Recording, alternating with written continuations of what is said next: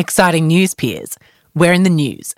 We're pretty chuffed and humbled to have had Marie Claire Australia recognise our work as a diversity-driven media company in my recent interview with the brilliant Grace Back. In this intimate profile, I recount my move from climbing the corporate finance ladder to building a podcast agency to what it means to be a woman of colour in media. We discuss the challenges of pivoting careers, the Peers Project's legacy, and career-shaping moments since the company's inception in 2018. I'd absolutely love if you could head to the link in this episode's description, read the feature, and DM me personally on Instagram to let me know what you think. My Instagram handle is @MishaKidnor. Now let's get into this episode. This is the Peers to Peers podcast, powered by the Peers Project. Hello, peers. Welcome to the Peers to Peers podcast. Peers speaking, peers listening. This is a conversation for you. I'm your host, Michelle Kidnor, founder of the Peers Project, millennial entrepreneur, world traveller, podcast expert, and forever your fellow passionate peer. Each week, I invite inspiring millennial entrepreneurs from around the globe to chat with me. No filters, just real talk, peer to peer. Together, we unpack what it takes to go your own way and why there's nothing better. As always, thank you for listening. If you enjoy our podcast, please do pass it on. The more peers, the merrier. Hello, everyone, and welcome back to the Peers to Peers podcast. There are days when we don't feel like ourselves, so we conceal more of how we're feeling with products that don't feel like anything at all. Makeup has long been positioned as a gateway to confidence, worth, and attraction, but the pitfalls of a playful product have created an ugly world. 38% of 4-year-old girls in Australia are dissatisfied with their bodies, a statistic that made our next guest, Marissa Forsyth, stop. In 2012, Marissa launched Makeup Free Me, a campaign that challenged women to go makeup free and raise money for the Butterfly Foundation. Since then, Marissa's vision has evolved from a campaign to a fully functioning charity called Pretty Foundation, an organisation focused on early education and prevention of body image issues for young girls. In this episode, Marissa bears it all again to remind us that before we start, we must stop. For those of you who haven't yet, make sure to take a screenshot of this episode right now, post it to your Instagram story, and tag us at the Peers Project so that other peers out there can benefit from the wisdom of these incredible millennial entrepreneurs. Okay, without further ado, here is my conversation with the brilliant Marissa Forsyth.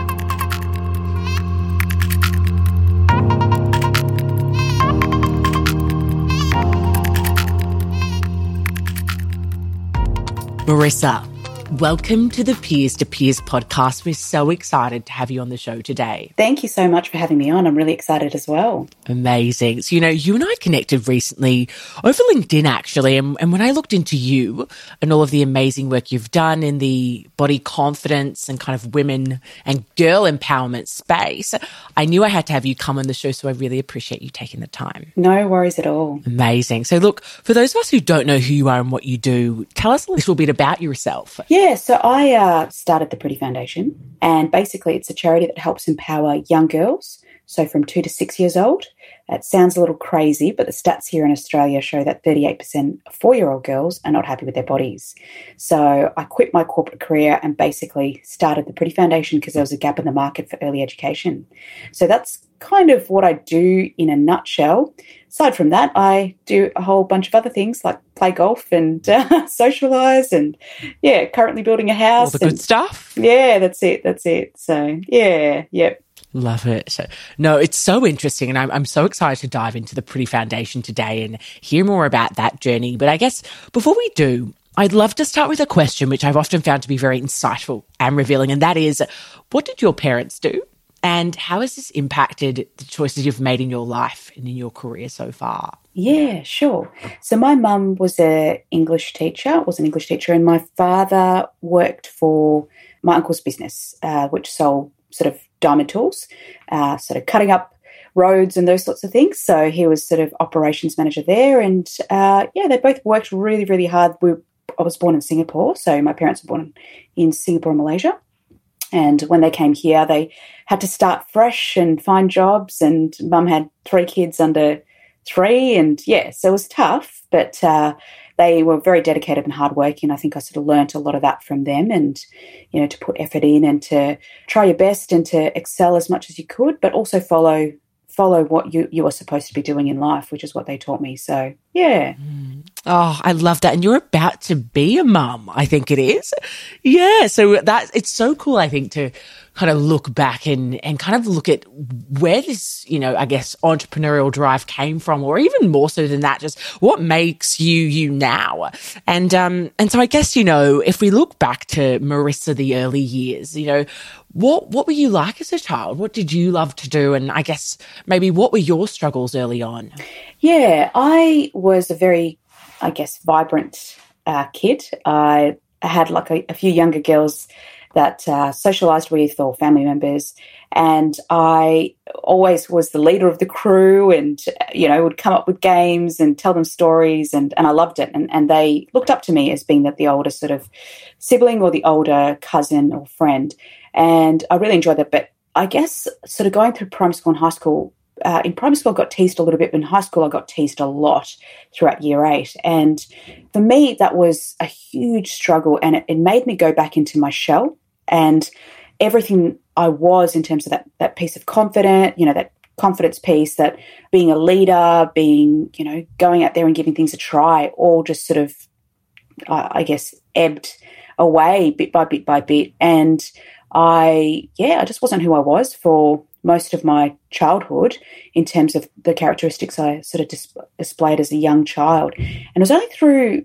sort of working and being forced to speak in public and recognise that, actually I do have these skills and abilities, and I need to just sort of step into them and be confident in them, that sort of was restored. And, I don't have any issues with the people that bullied me when I was young. I mean, I don't keep in contact with them, but, children can be nasty. But I guess for me, it was overcoming that and recognising who I truly was as a child and who I was supposed to be, that allowed me to sort of come out of that. So that for me was a significant part of my childhood, and it was good that I was able to sort of recognise that, the period that I was in sort of high school and even early university was not really me. And coming out of that was really cool to step back into my potential and be who I really was. Thank you so much for sharing that. I think so many of us go through that tough time, either in high school or maybe it's earlier on, and I think we almost do, we're trying to figure out who we are, but at the same time, we really just don't even know what's happening around us and what's really going on. For our peers out there listening who maybe they're, now at university past that, we're in the working world and they still feel like those childhood struggles or whatnot are holding them back. Kind of what advice would you give to them? Yeah, I think speaking to people is really important. Having a group of friends around you that can speak into your life, I think, is crucial. And I had that. Not to say that made me come out of, or suddenly gave me confidence, but I think that's a really, really important thing, to have really significant people in your life that can give you the truth that you need, can challenge you, can hold you accountable, can push you forward in the areas that they can see that you are skilled at. I think that's such an important area that some people, I guess, don't have those people, or to support them, but also to challenge them and to hold them accountable and to push them in a direction that, they ultimately not should be going, but, in terms of using their skills and their talents and their abilities. I think the other thing is just continuing to explore. I think we never fully understand ourselves. And, I didn't know what I wanted to do when I was in high school, and, took a stab at marketing and management. I was going to go down a completely different path until I had some conversations with some people in my life that were mentors, and they really helped me kind of go down this direction. And I loved it. I loved marketing and still use it in my role today. So I think that's really core, to have those people, mentors, peers in your life that can do that for you, and to keep exploring who you are as a person. How can we find, those mentors and those people? It's tough, right? It's tough to pick a mentor, especially if you pick someone and you're like, oh, this is not working out. It's not right, yeah. Yeah, that's it. Look, I think you can approach people from a professional basis as well as, your own social connections. So I had people who were unofficially mentors in my life, and I've had people who are officially mentors in my life. And for me, I guess it's really about thinking about what you need as a person and seeing characteristics in other people that you think that could really speak into your life. So whether that be through your social networks or maybe I grew up going to church and still do. And so for me, it was through that as well that I was able to have mentors in my life who challenged me and sort of, spoke into my life and encouraged me through all, the things that I've gone through. So that was helpful. But then also professionally as well. Like obviously I have a board at the Pretty Foundation. So in many ways they act in a way that, I don't know if you'd call it mentors, but they certainly hold me accountable and challenge me. But you could certainly approach people from a professional basis and say, hey, look, maybe it's unofficial, but I'd love you to be someone who's, that mentor sort of person in my life that can speak into my life and support me and encourage me. So great. And I just think such valuable advice. Amazing. So I want to dive a bit deeper into kind of that, those college, because I interview people in the US, those university days. And, you said you were at Monash Uni, you studied Bachelor of Business Management and Marketing. And you said then you went into a career in marketing. And I think you were doing that for quite a few, maybe about 7 or 8 years. So talk to us a little bit about kind of that decision to get into marketing and study that. And then what were those first early roles were like in the working world? Yeah. So I also volunteered whilst I was at university in marketing roles, and that I would definitely encourage people to do. It just gets you prepared for the working life. So whether you volunteer, you actually have a part-time job, I wanted to volunteer because it was hard to get into, where I wanted to get into initially, which was football and sports. And so I worked for the Hawthorn Football Club, volunteered there, and then I got a little bit of paid work there as well. And when I finished up there, the manager that I had moved on to a charity or a not-for-profit movement. And she's like, why don't you come work for me whilst you look for a job, And so I worked for her for a bit, did some paid work there, and then moved into, just applied for various marketing roles. And I got a position at a flooring company, an international flooring company in marketing as a marketing coordinator. And within 2 weeks, the marketing manager quit. And I have no idea what I was on. But I went up to the managing director and I went, right, you're going to give me the role of marketing manager. I want to have a crack. And so goodness. I was a freshie out of uni. I don't know what I was doing. And he goes, okay, you're going to have a crack at this, but you prove yourself over the next 3 months. And if you prove yourself over the next 3 months, then you've got it. I said, okay, I will. And as I said, I don't know where I got the confidence from. I don't know what I was on that day, but it sort of just grew from there. And I obviously did a good enough job to continue in that position. Then I built a team there and worked there for a few years. And then I got pulled over to another role, which is actually literally down the same court, for a company called Stihl, Chainsaws, Power Tools, and worked there for a year. I guess doing some work for them in the marketing space as well. It was a contract, but I didn't last there in the sense that this is when I sort of had my aha moment in life and quit my role there to start basically this whole charity pathway. So, interesting roles, really great organisations, great people, loved it, still love marketing, but it was just I needed to go down a different path to end up helping people in our society. So wow, I love it. I love how, even just back up to how you just put your hand up, and you just said, I'm fresh out of uni, but I'm gonna do this and I can do this. I guess, how can we build, first question is, where do you think that confidence comes for you? And I think that's also then reflected in you then leaving and going, you know what, I'm just going to leave because I've got to go off and do something else and it's not right. Where do you think that confidence comes for you? And do you think it's something that can be developed? Yeah, for me, I think it certainly can be developed. It doesn't just necessarily just happen overnight, especially if you've had experiences where it's sort of stripped you away in terms of that confidence. I think it's as I said, having those people around you, encouraging you, stepping out and giving things a go and realizing, that little speech that I made wasn't as bad as I thought it was going to be. I'm naturally someone who's probably very critical on myself. And so it's people around me have told me that, and it's training myself not to be critical and to actually speak positive words over myself. I think that's really important. And, some people do, some people don't. I have a faith, and that really helps me as well get through what I need to. It gives me the confidence that I'm heading in the right direction. So that's an important part of my life as well. But I definitely think people around you, supporting you, helping you, and just giving things a go when you know it's tough, and then recognizing it's actually not as tough as you thought. I think, there's this thing where we're often our own worst enemy, and we often stand in our own way. And I've done this many times in my life to date. And I think, I think it can be really tough to just get out of our own way. Was there a time during this period when you were in corporate and you were kind of navigating this world where you felt like you were really getting in your own way and you couldn't, or you couldn't progress to maybe the level that you wanted to? I probably had the opposite situation where opportunities kept coming my way. I was You're so lucky. Yeah, I was really lucky, to be honest. As I said, things kind of, I worked really hard for it. So things definitely popped up. So, and opportunities that maybe people wouldn't have necessarily seen, their marketing manager quitting within a couple of weeks and you just putting your hand up for it is a little bit crazy, to be honest. But I saw it as an opportunity. I went, yeah, why the hell not? Let's go with it and give it a crack. But I certainly found that as I was able to prove myself, I continued to get more and more opportunities and climb that corporate ladder.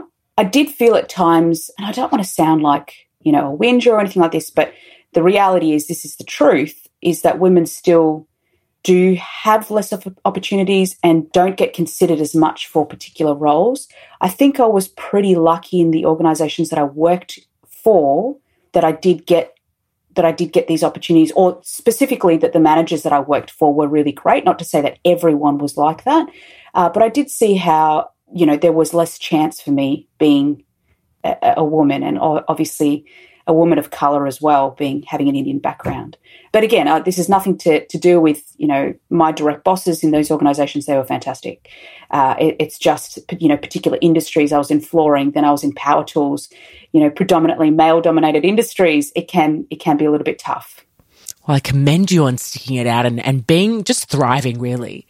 So I wanted to dive a bit deeper into your aha moment. So, you mentioned that in that second, that second role or whatnot, you kind of, you left after 1 year, and talk to us a little bit about where your head was at that time. What were you thinking, or where did the discomfort come from? And then kind of what were those next couple of steps that you took once you left? Yeah, sure. So as I said, I moved from a flooring company, and the HR manager from that flooring company had moved to this power tools company. And she had said, hey, there's an opportunity going here as a brand manager. It's a 1 year contract, it's a mat leave position. Do you want to come and do something different?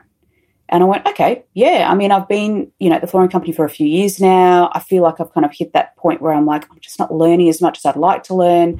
I would love the opportunity to do something different. So I went over there and I started this contract. And I think it was about 3 months in that I was like, everything was going well. I traveled to Bali for work. There's lots of opportunities. I was getting, well looked after, and I just wasn't feeling it. And I was like, that's weird. I've always loved my jobs.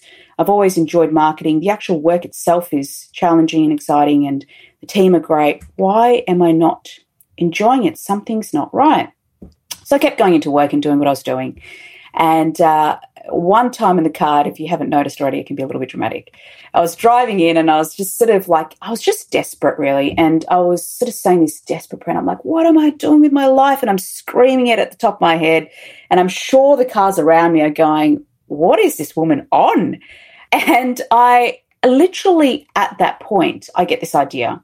Now it's bizarre, but I get this idea to start a makeup-free campaign.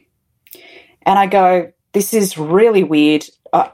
Asking what am I doing in my life to getting an idea to start a makeup-free campaign is where are the steps in between? Like, I've never thought about anything like this. I've there was nothing I was thinking about in this area. I was just kind of asking, what am I doing with my life? And I go, okay, this is strange because I don't go out of the house without makeup. At that stage, I would always wear a full face of makeup to work.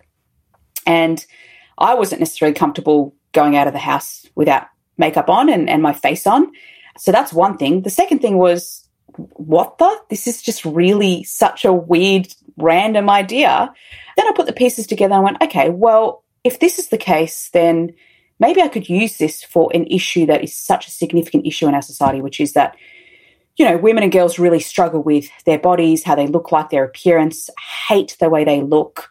This can turn into a whole bunch of things like eating disorders. It can tie in with anxiety and it can tie in with, depression. It can even potentially lead to suicide. So there's a lot of things that can impact in a woman's life, but it also holds women and girls back.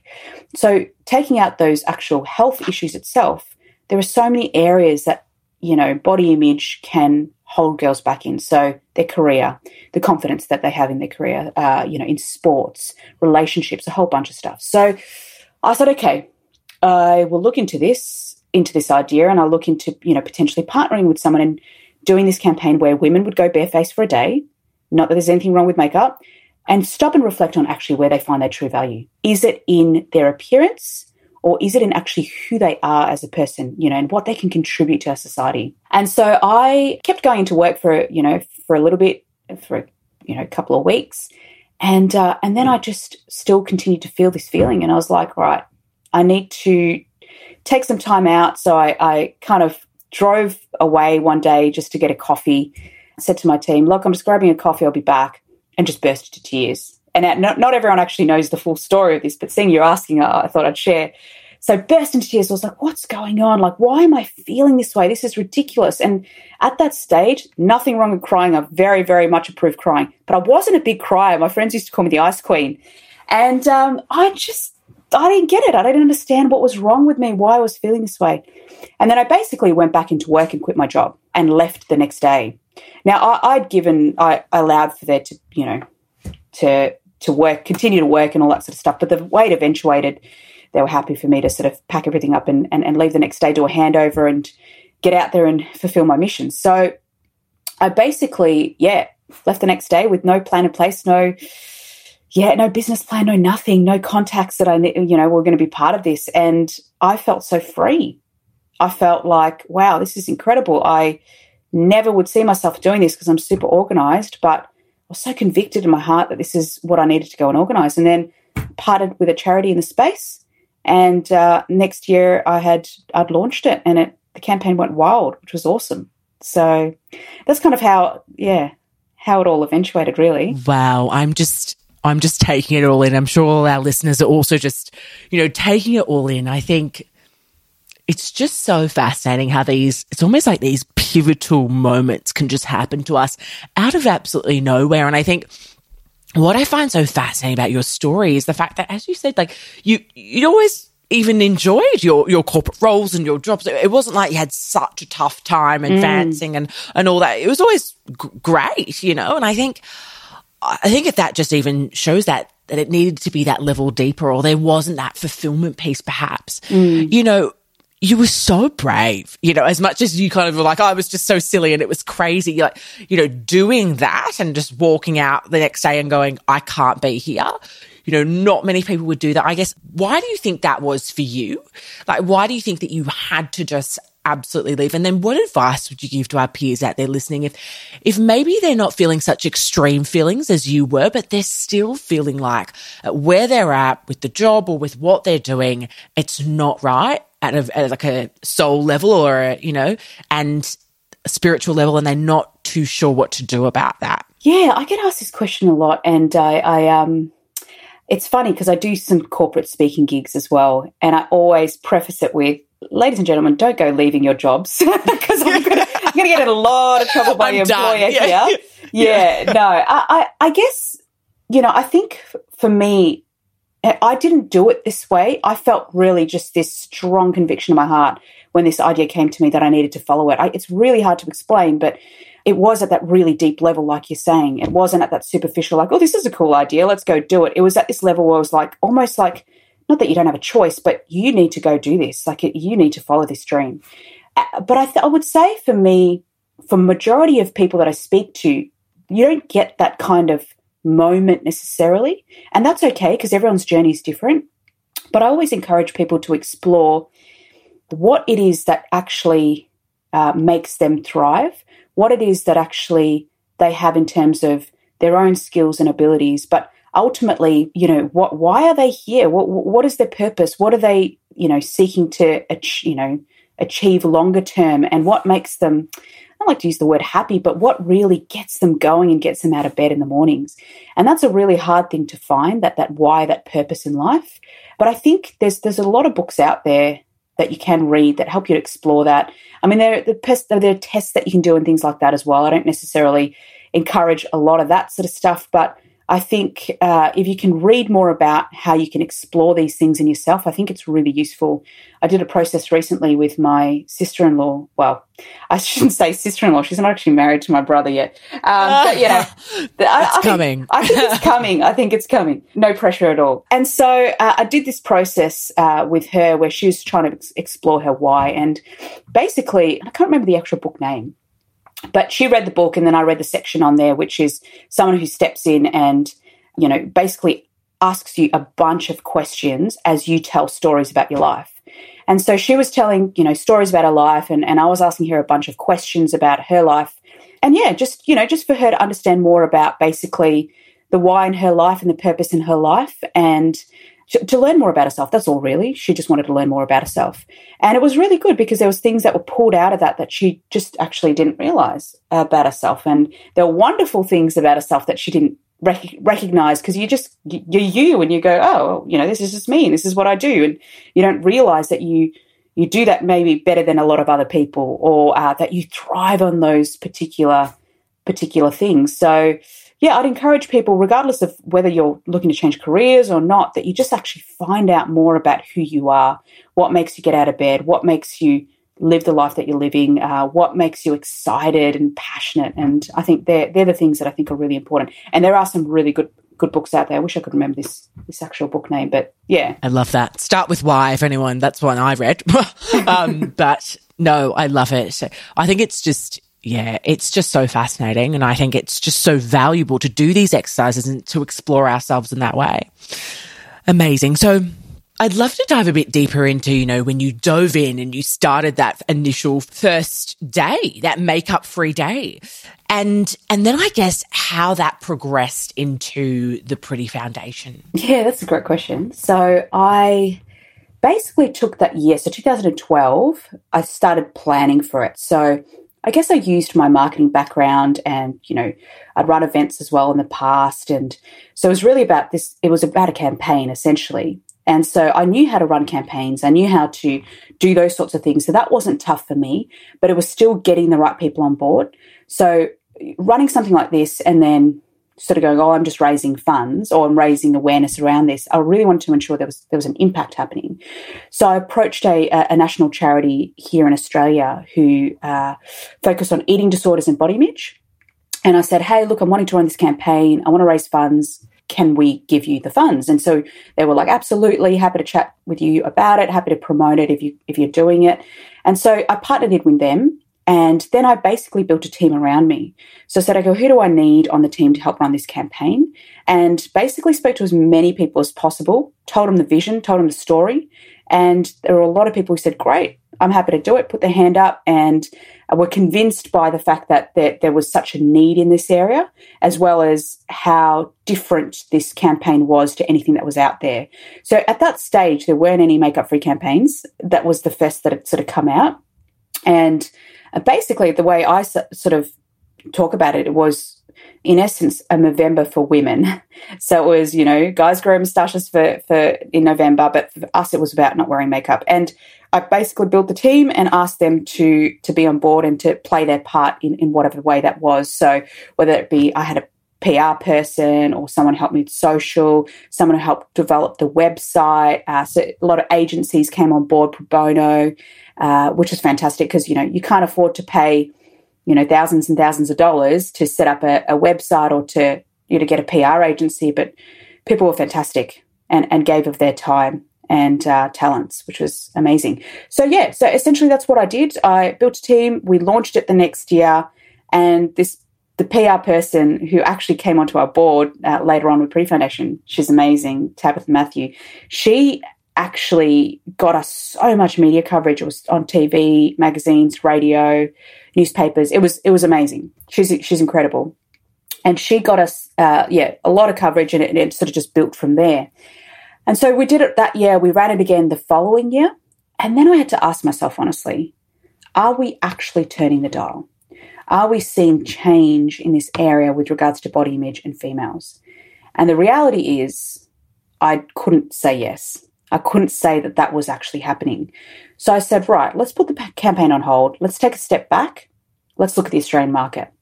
So we had a look at, we looked at all the research and spoke to experts in the field, and we looked at what was happening in Australia. And what we found was there are actually already programs for women with regards to body image, programs for teenage girls, some programs in primary school, but literally nothing in early education. And that's where the foundations for body image are laid.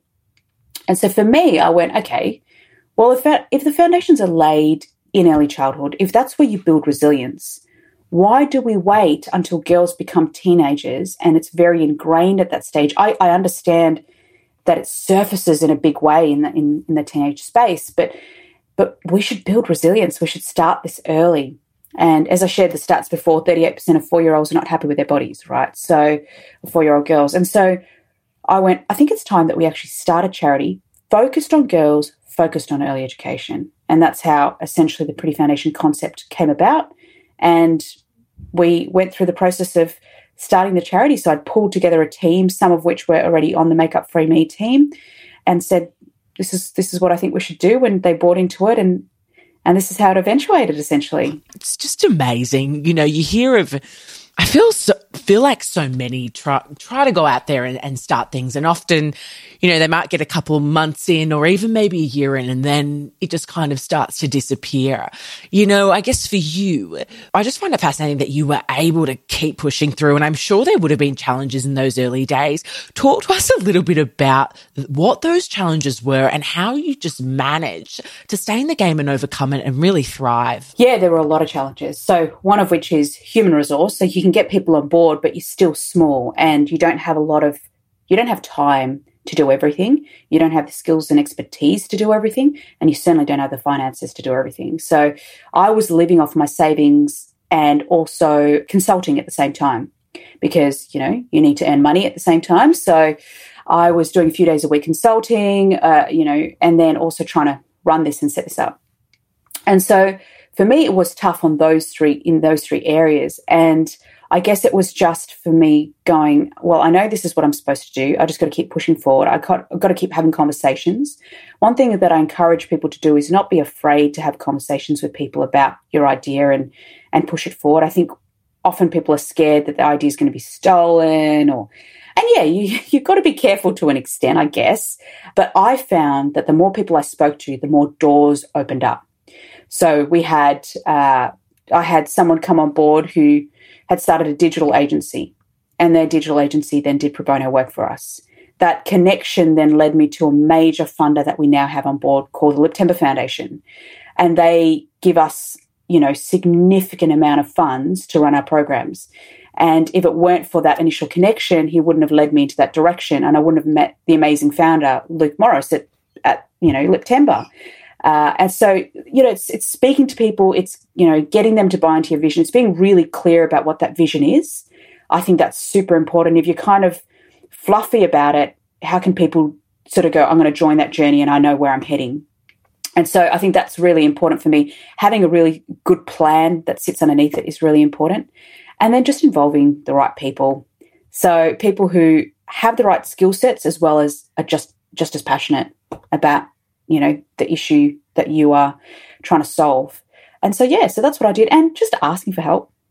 Just ask for help. People tend to kind of go, well, I don't know if I can ask for that, or just ask, and the worst that can happen is to say no to you. So, but I've had a lot of yeses along the way, which is fantastic. And I've had a lot of, whether it be big law firms that have come on board, we have Clayton Utz that came on board right from the start, one of the top law firms here in Australia.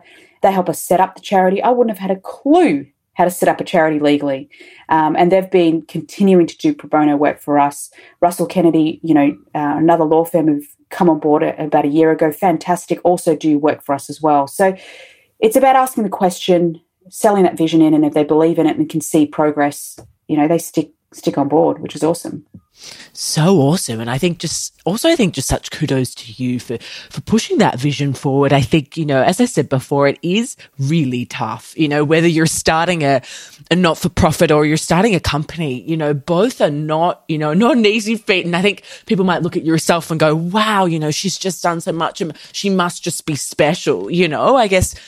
What do you think, and maybe the top 3 traits that an entrepreneur or someone who wants to do something a little bit different need to have to get through the early days, and secondly, to really build the type of organization that will thrive? Ooh, that's a tough question. I did I'll share some of the skills or strengths that I have, and maybe they feed into what I'm doing.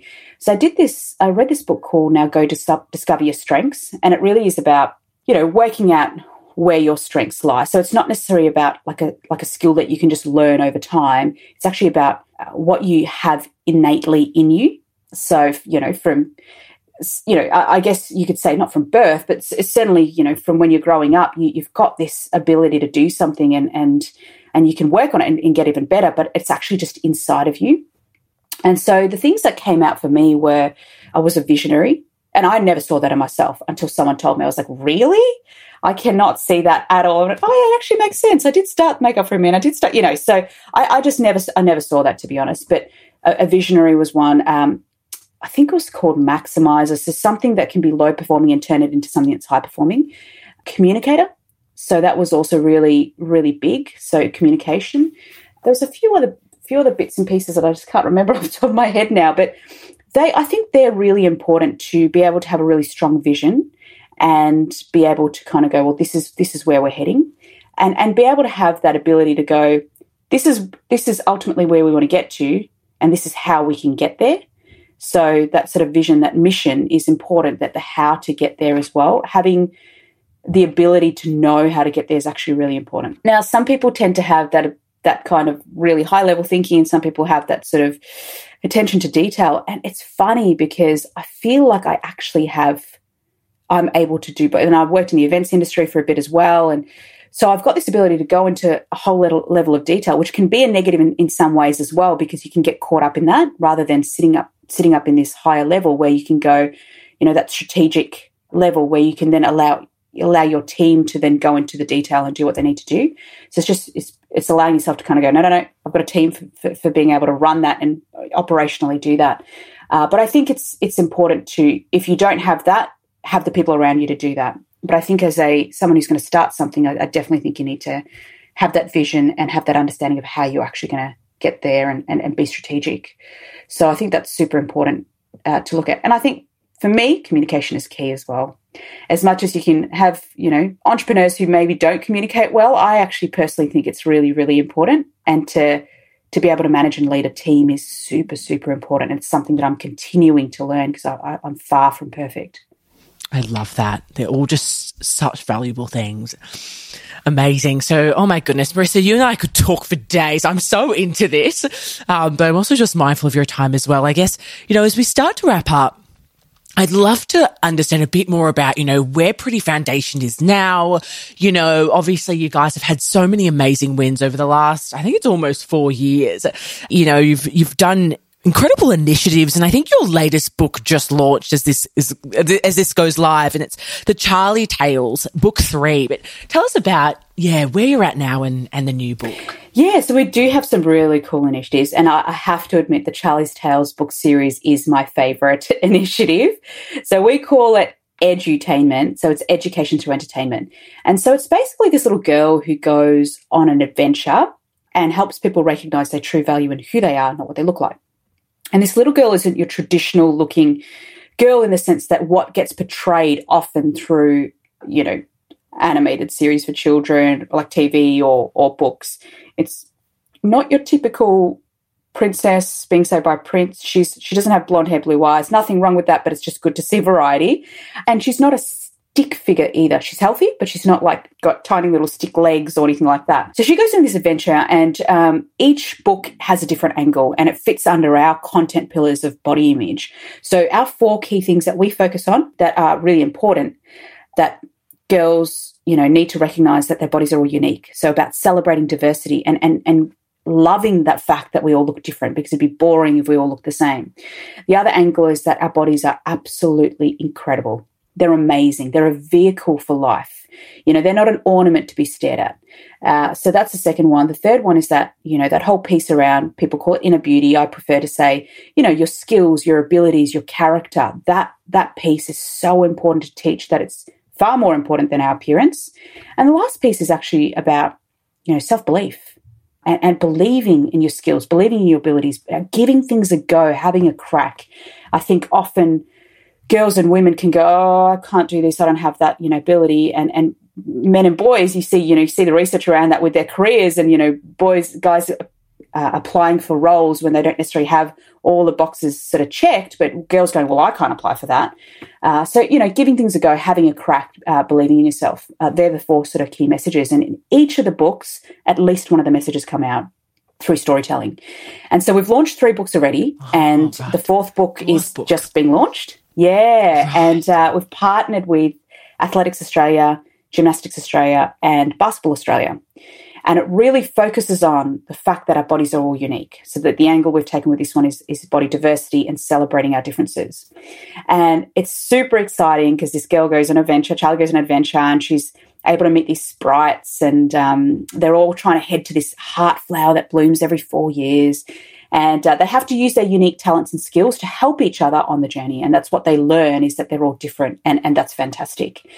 We have parents and educators kits and resources that we create, and they're question and answers developed by our body image experts who are fantastic, who help us really flesh out this concept, flesh out the main messages with parents and educators to take their children through. And the exciting thing about all of this is that with the first 3 books, we saw that 55% of parents had seen within just a month of reading the books to their child, that's seen a positive body image impact on their child. Wow. And for me, that's phenomenal. Wow. Within a month, being able to see either behavioural change, attitudinal change, any of that sort of stuff, it shows me that we're in the right space. You're in a space where children are really malleable at that stage still. And, it takes a lot longer if you're an adult to change your behaviours and your attitudes. So that's really encouraging for us. So, yeah, we're excited for this 4th book just being launched, and we're excited to see how it goes and how much impact it can make. I love that. Oh, yes. It actually just gets me so excited hearing about the impact that you're making. And I can't even imagine how excited you must be. But, as an outsider looking in, it's just so cool. So I just want to take a moment to acknowledge you, Marissa, for the amazing work you've done and that you're doing, for showing us, and particularly us, younger women, that we can go out there and reach for the stars and do what we want to do and actually, achieve what we want to achieve. And it's not impossible. So for that, we really appreciate you. Thank you so much. I appreciate being able to chat. Amazing. So the final question is how we finish every episode of the Peers to Peers podcast. And that is, what is the value of pursuing what you're most passionate about? For me, it's that you feel like you're thriving. You feel as much as there are going to be highs and lows, there's going to be challenges, inside yourself that you are where you are supposed to be. And so that feeling of thriving, that feeling of living out your purpose, that feeling of living out your why is really hard to explain. But when you're in it, you know it, you feel it, you love it, you don't want to be anywhere else. And I think that for me is the best way to explain that. Oh, I love it. Marissa, ladies and gentlemen, we've had a blast. Where can people learn more about you and the Pretty Foundation? You can just head to prettyfoundation.org to purchase books, to find out more, to get free resources, and to find a little bit more about myself as well. Amazing. We'll link them up in the show notes. Thanks so much again, Marissa. We really appreciate you. And for everyone else listening, we will end with that. Peers, that's a wrap. Thank you for tuning in to the latest episode of the Peers to Peers podcast. We hope you've enjoyed your introduction to our latest guest peer, and that you find them as gung-ho as we do, which is our way of saying inspirational. For more, make sure to subscribe to our show on iTunes, Spotify, or any app where podcasts are played, and leave us a review. We produce with passion, and it doesn't stop here. To see what else we're up to, visit thepeersproject.com or follow us on Instagram @thepeersproject. We'll have fresh, real talk for you next week, peers. Until then, if you need inspiration, look amongst your peers.